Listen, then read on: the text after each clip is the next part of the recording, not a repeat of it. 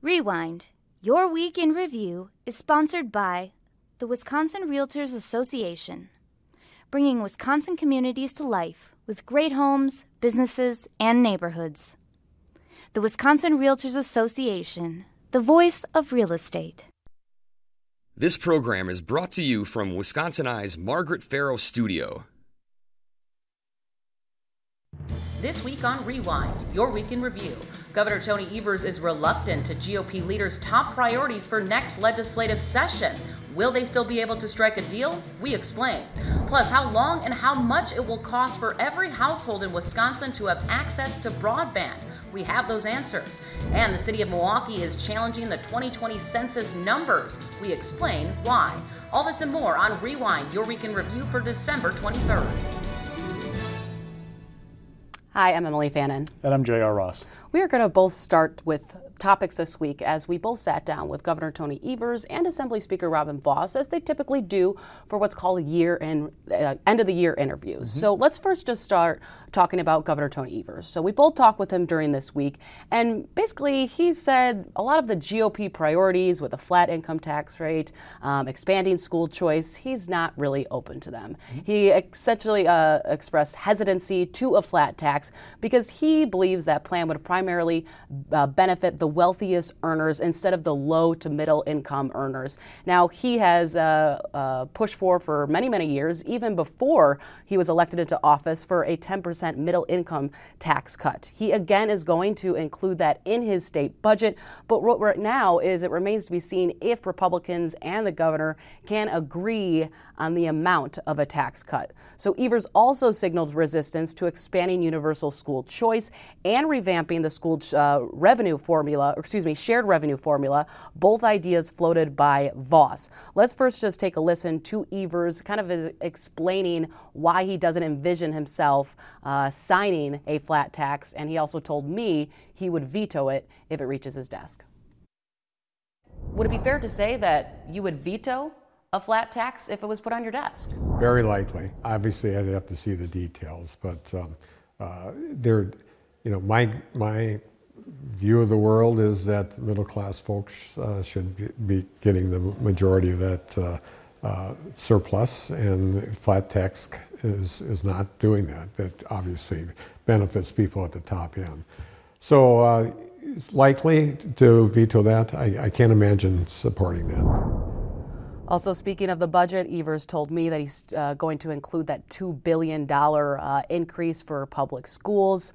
Robin Vos spoke to him, also doesn't believe it's going to be $2 billion, but that's another area that we have to watch out for. Also want to highlight, too, Evers had meetings with Vos and LeMahieu, Senate Majority Leader, this past week, and he met with LeMahieu last week. So there's some progress, there's some discussions going on. We don't know exactly what Vos and Evers spoke about because that meeting was on Thursday around 2 p.m. is what I was told. But just taxes, school choice, Evers is basically already just saying no to a lot of the priorities that Republicans have been touting of what they're going to prioritize next year. Yeah, well, like with the shared revenue idea about taking a penny of the 5-cent sales tax, he said, look, that's not a stable source of revenue necessarily. Why can't we find them on the budget to give locals an increase every year? Now, looking back at years of sales tax collections, we've only had one period in the last 40 years where sales tax collections actually went down. That was during the Great Recession, kind of the 08, 09, 9, 10 period. So they've been on an upward trajectory.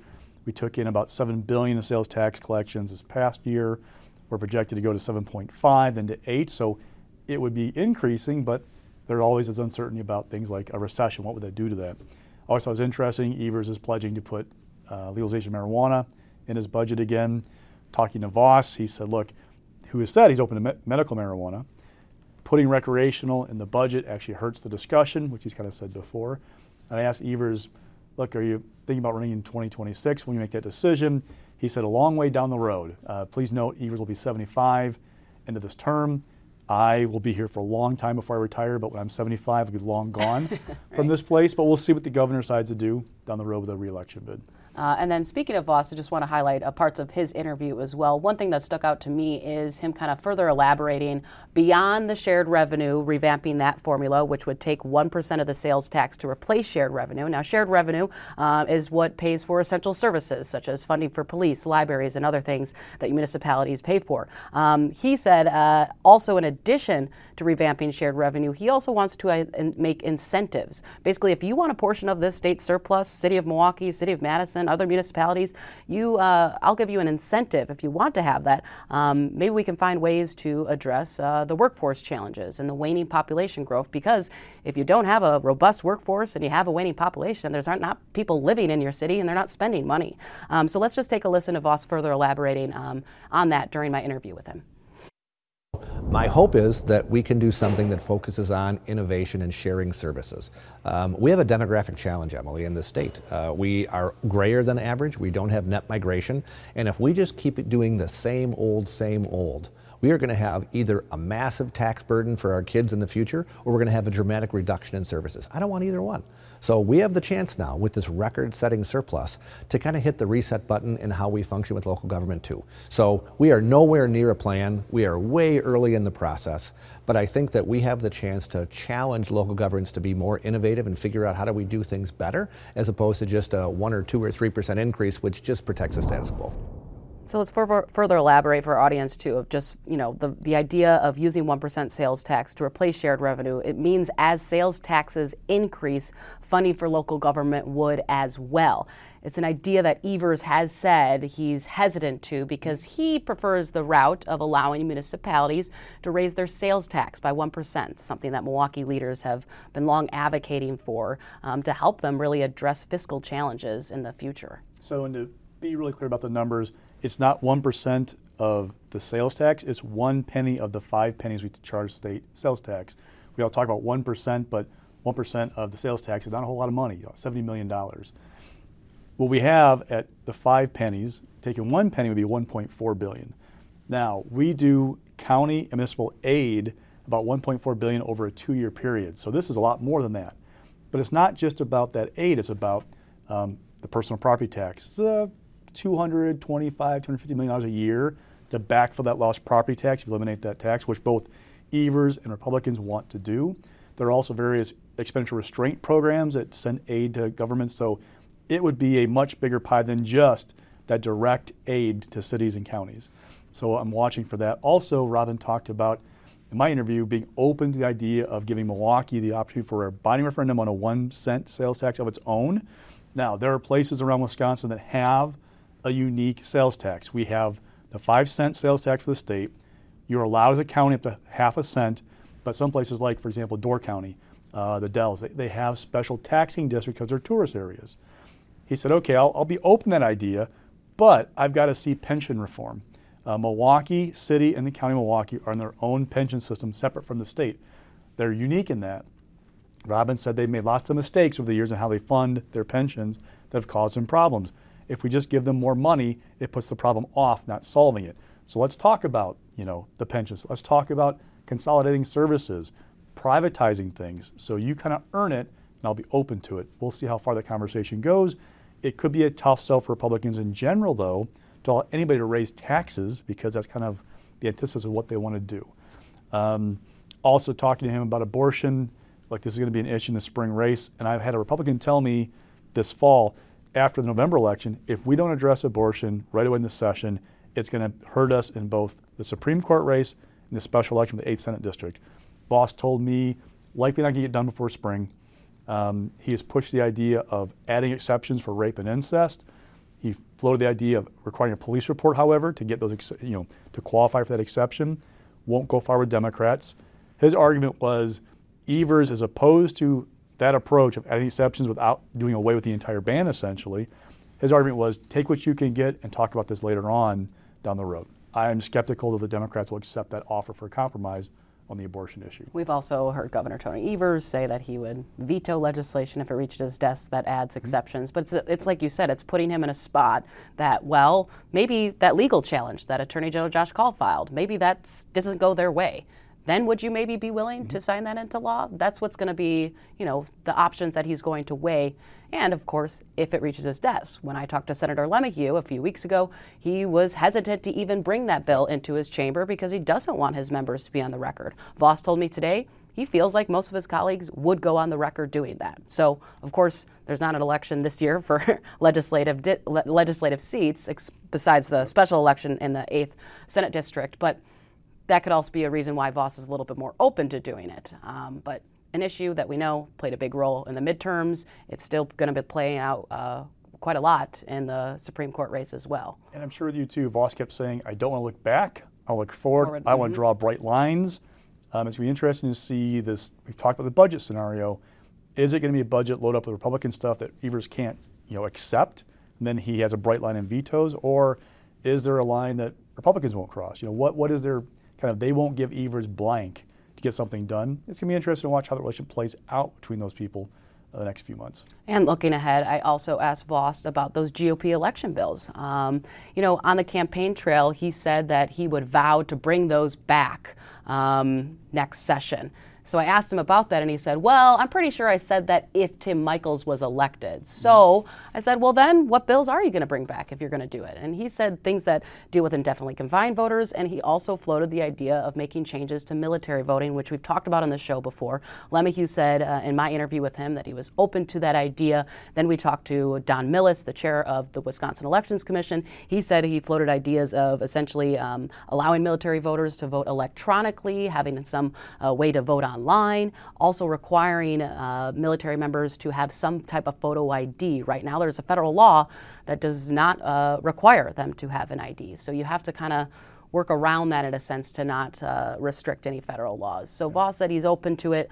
He doesn't know what those proposals will look like, but maybe that's an area, because even Evers said, let me see what it looks like. Of course, a lot of lawmakers tell that. Let me see what's in the details before I commit to it. But it seems there's a consensus that that could maybe be a bill that could reach Evers' desk and something that he would actually consider signing. Evers vetoed 120 plus bills this current session, set a record for a 2-year period. My takeaway from interviews with Vos and others, they're not going to try and give him the fodder to match that record. There's no point in going through that exercise again of sending bill after bill that is just going to get vetoed. But can they rework the reading bill, for example, that got vetoed, and try and get a compromise to improve reading scores in Wisconsin? Possibly. Talking to Evers this week, the personal property tax, there was a standoff about the language and exactly how it would be done, because Evers folks worried it would open the door to railroads, I believe, getting a bigger tax people thought they would. He said they're working that language. So that's an area that maybe they can compromise, get something done that's a shared goal. It's just different paths to get it done. All right, let's move on to our next topic, which is number 3, which is Milwaukee making a formal challenge against the 2020 census count. Now, they're challenging this because they found that the census found that the city lost nearly 3% of its population in the last 10 years. Now, that's a statistic that Milwaukee Mayor Cavalier Johnson said is simply not true. So let's go back at the numbers. The 2020 Census Bureau, their results showed that in August of 2021, that Milwaukee's population dropped by nearly 600,000 residents, meaning the city lost more than 15,000 residents since 2010. Now, that would be the lowest population since the 1930s. So the city is really pushing forth this challenge. And, during the press conference, Mayor Johnson was asked, why do you think this could be successful? He believes he's had challenges in the past that they could file a lawsuit and they could see this issue resolved. So if the city is successful in filing this challenge, it would be eligible for more federal funding. And that's the real sticking point. Let's take a listen from Mayor Johnson explaining kind of what's at risk if they lose out on this money. The amount of money that we receive because of our population via the census from federal agencies is critically important. I mean, we use those dollars to work to make sure people have access to affordable homes. We use those dollars to make sure that we're able to support nonprofit organizations that do such great work in our city. MPS also has some skin in the game here too, that they'd be in a position where they would end up losing out on funds too, and serving citizens, kids really, in schools all over the city. Some of these schools in the most challenged neighborhoods in Milwaukee. So it's important. It's extremely important to make sure that we get this right. So there was research by the Pew Research Center that basically showed that the COVID-19 pandemic created a lot of challenges with the census count. So in a sense, Milwaukee's not alone, but they are one of the only municipalities that we've seen take action challenging the census count. Oh, it's all about money for the city, money for MPS. The smaller your count, the more dollars you're going to lose. This is not going to affect, whether we have a seat loss in congressional reapportionment in 10 years. It is about money. That's the big bottom line for all this. It's all driven by dollars. Yeah. All right, so we'll see where that challenge goes in the future. Next, we're going to talk about an audit that came out a few weeks ago that I asked Governor Tony Evers about this week. Basically, it was a report from the Nonpartisan Legislative Audit Bureau that's asking the Evers administration to provide more clarity on how it spent billions of dollars in federal COVID relief aid funds and how it plans to spend the remaining money. So LRB says Wisconsin got nearly about $6 billion, 5.7 to be exact, in aid, and about $1.9 billion remains unspent. So I asked the governor, do you plan to comply? And his response was that assessment was incorrect. So I asked him why. He said, well, we'll respond to it, but his argument was that we have press releases on our website. You can find all the stuff of how we spent it. It's open. We've had press conferences. We have nothing to hide type of thing. But, when the Bureau asks you for more information, you're probably going to have to provide it. So we'll see. He said he's going to comply, but, it's only the governor's just basically saying, you can find it here, but we're happy to follow your direction if you need any more resources. The LAB is a creation of the legislative branch. The governor belongs to the executive branch. So, yes, they're auditing this and they're saying there should be more transparency. The rub is the federal government said the governor has sole discretion to spend this money, and Republicans tried to pass bills to give them input, and he said no.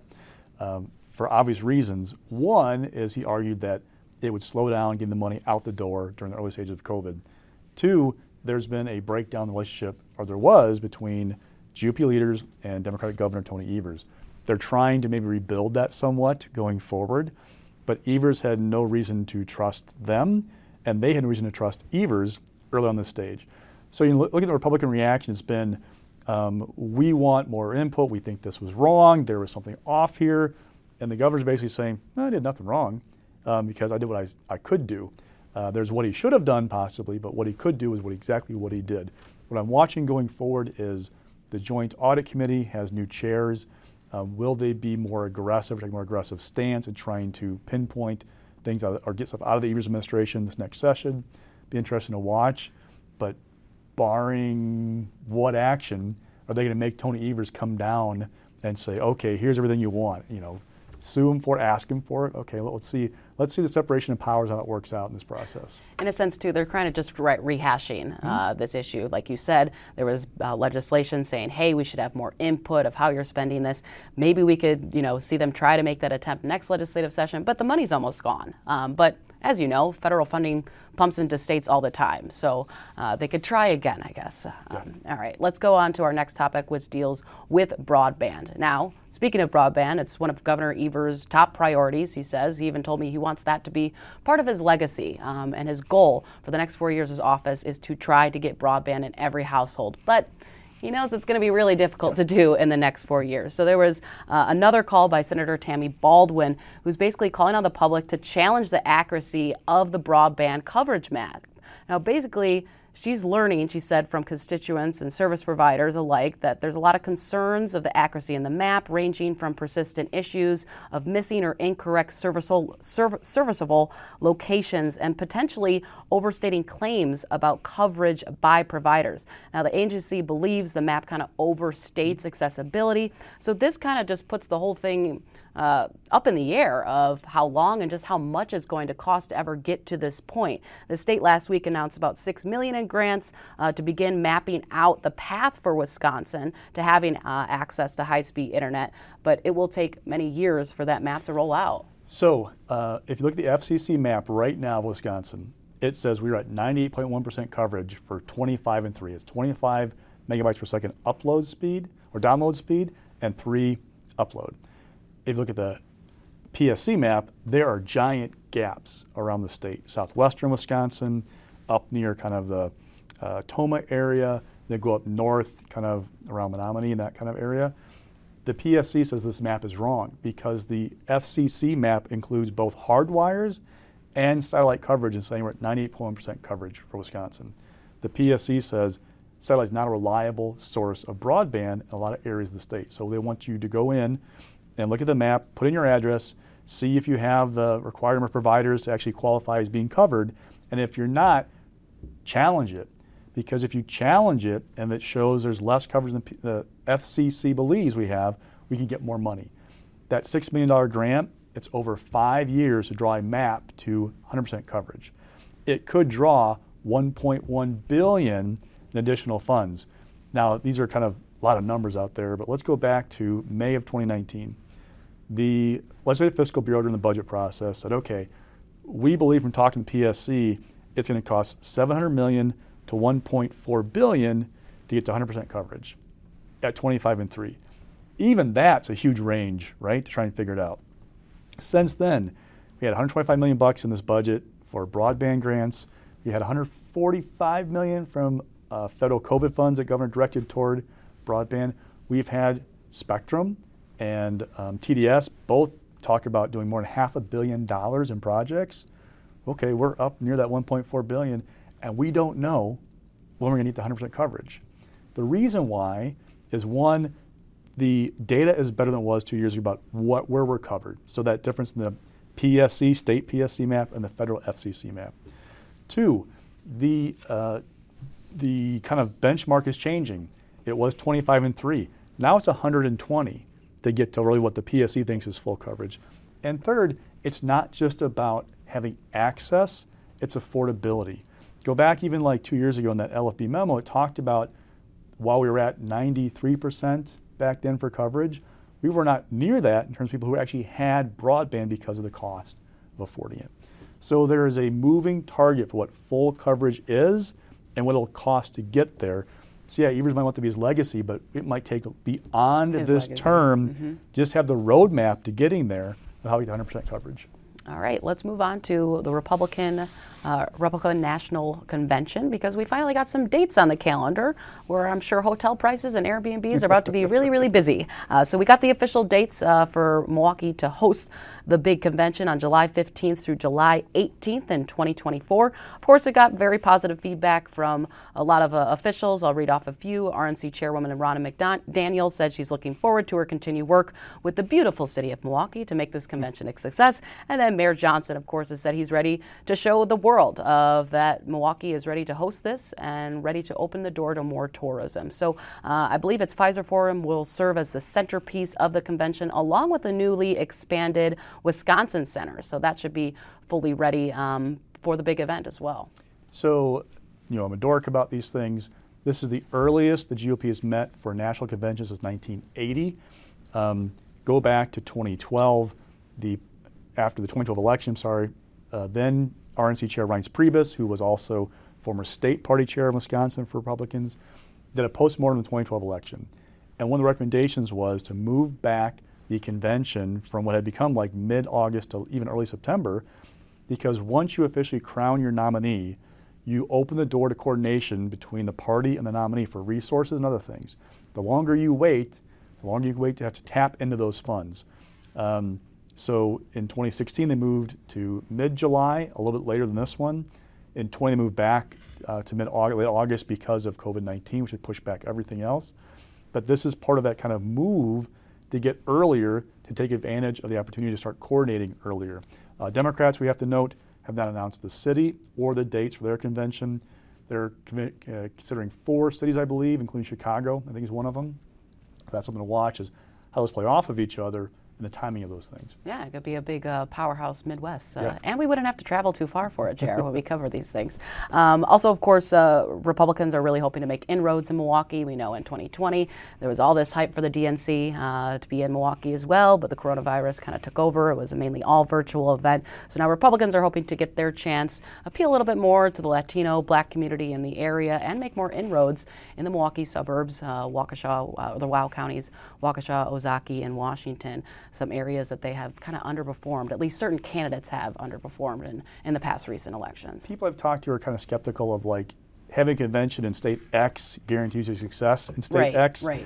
Ask Hillary Clinton about how she won Pennsylvania in 2016, drove to Philadelphia for her convention. You go through the past, there's not cause and effect. There are times that it's happened, occurred, but George Bush did not win New York State in 2004 after going to New York City. Now that was a symbolic move post 9/11, but it's not going to generate you a guaranteed win. It's an opportunity, but also an opportunity for a complete circus.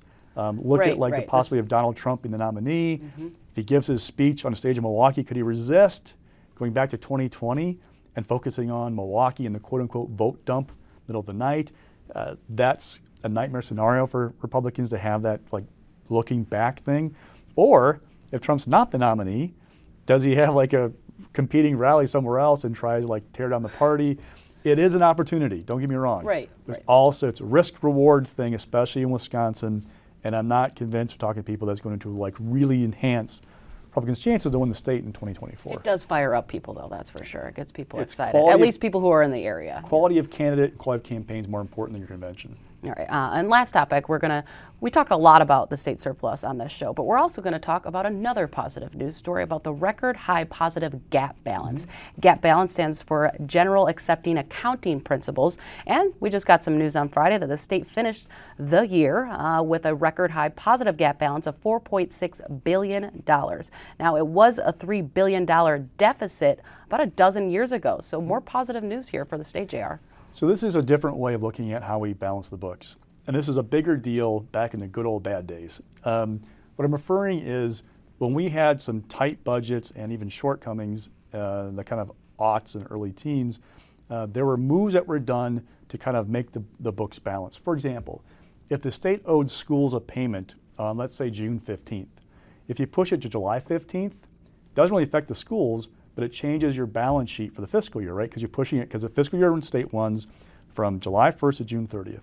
So there are accounting moves like that were done to try and balance the books. That drove up the gap deficit. Generally accepted accounting principles, which basically is how a business balances its books versus how government does it. Under Governor Walker and unified control by Republicans, they began to change those things and fix what had been done. Now, they were aided by significant revenue increases that were kind of coming in, and good news. They didn't have, after the kind of fallout of the Great Recession from 08-09, they didn't have big troubles financially to deal with. They had kind of generally upswing in revenues, but it helped to kind of take out these tricks that have been done. This is just another look at how we're doing, and really it's not a big difference. This is a $4.6 billion gap surplus. Under our state accounting principles for the budget, it's $4.3 billion, right? So this is not a huge difference anymore, but it's just one more note of the position that we're in going forward. This is for the last fiscal year ended June 30th of 22. It's just the foundation for what's going to happen this year, and then that next budget. We're basically in pretty good shape going forward. A lot of cash, a lot of cash to work with. All right, well, that will do it for this week. But before we go, we just want to remind our audience that next week we will be having a special show on our year in review. We'll be counting down some of the biggest highlights in Wisconsin politics. We'll rank them 1 to 10, and you'll hear us nerd out about recapping of all the biggest political stories that we covered. We had some fun kind of going through a lot of those stories and remembering some of the highlights. So if you want to watch them, it will air on Tuesday, December 27th at 11 a.m. You can find it on wisconsini.org. Also, we will have an encore presentation on December 30th at 8 p.m. on Spectrum Cable Network, and then again on January 1st, airing at 10 a.m. December 30th was at 8 p.m. So we hope you tune in. Thanks so much for joining us this week, and we'll see you next year. I'm Emily Fannin. And I'm J.R. Ross. Take care. This program was brought to you from Wisconsin Eye's Margaret Farrow Studio. Rewind. Your Week in Review is sponsored by the Wisconsin Realtors Association, bringing Wisconsin communities to life with great homes, businesses, and neighborhoods. The Wisconsin Realtors Association, the voice of real estate.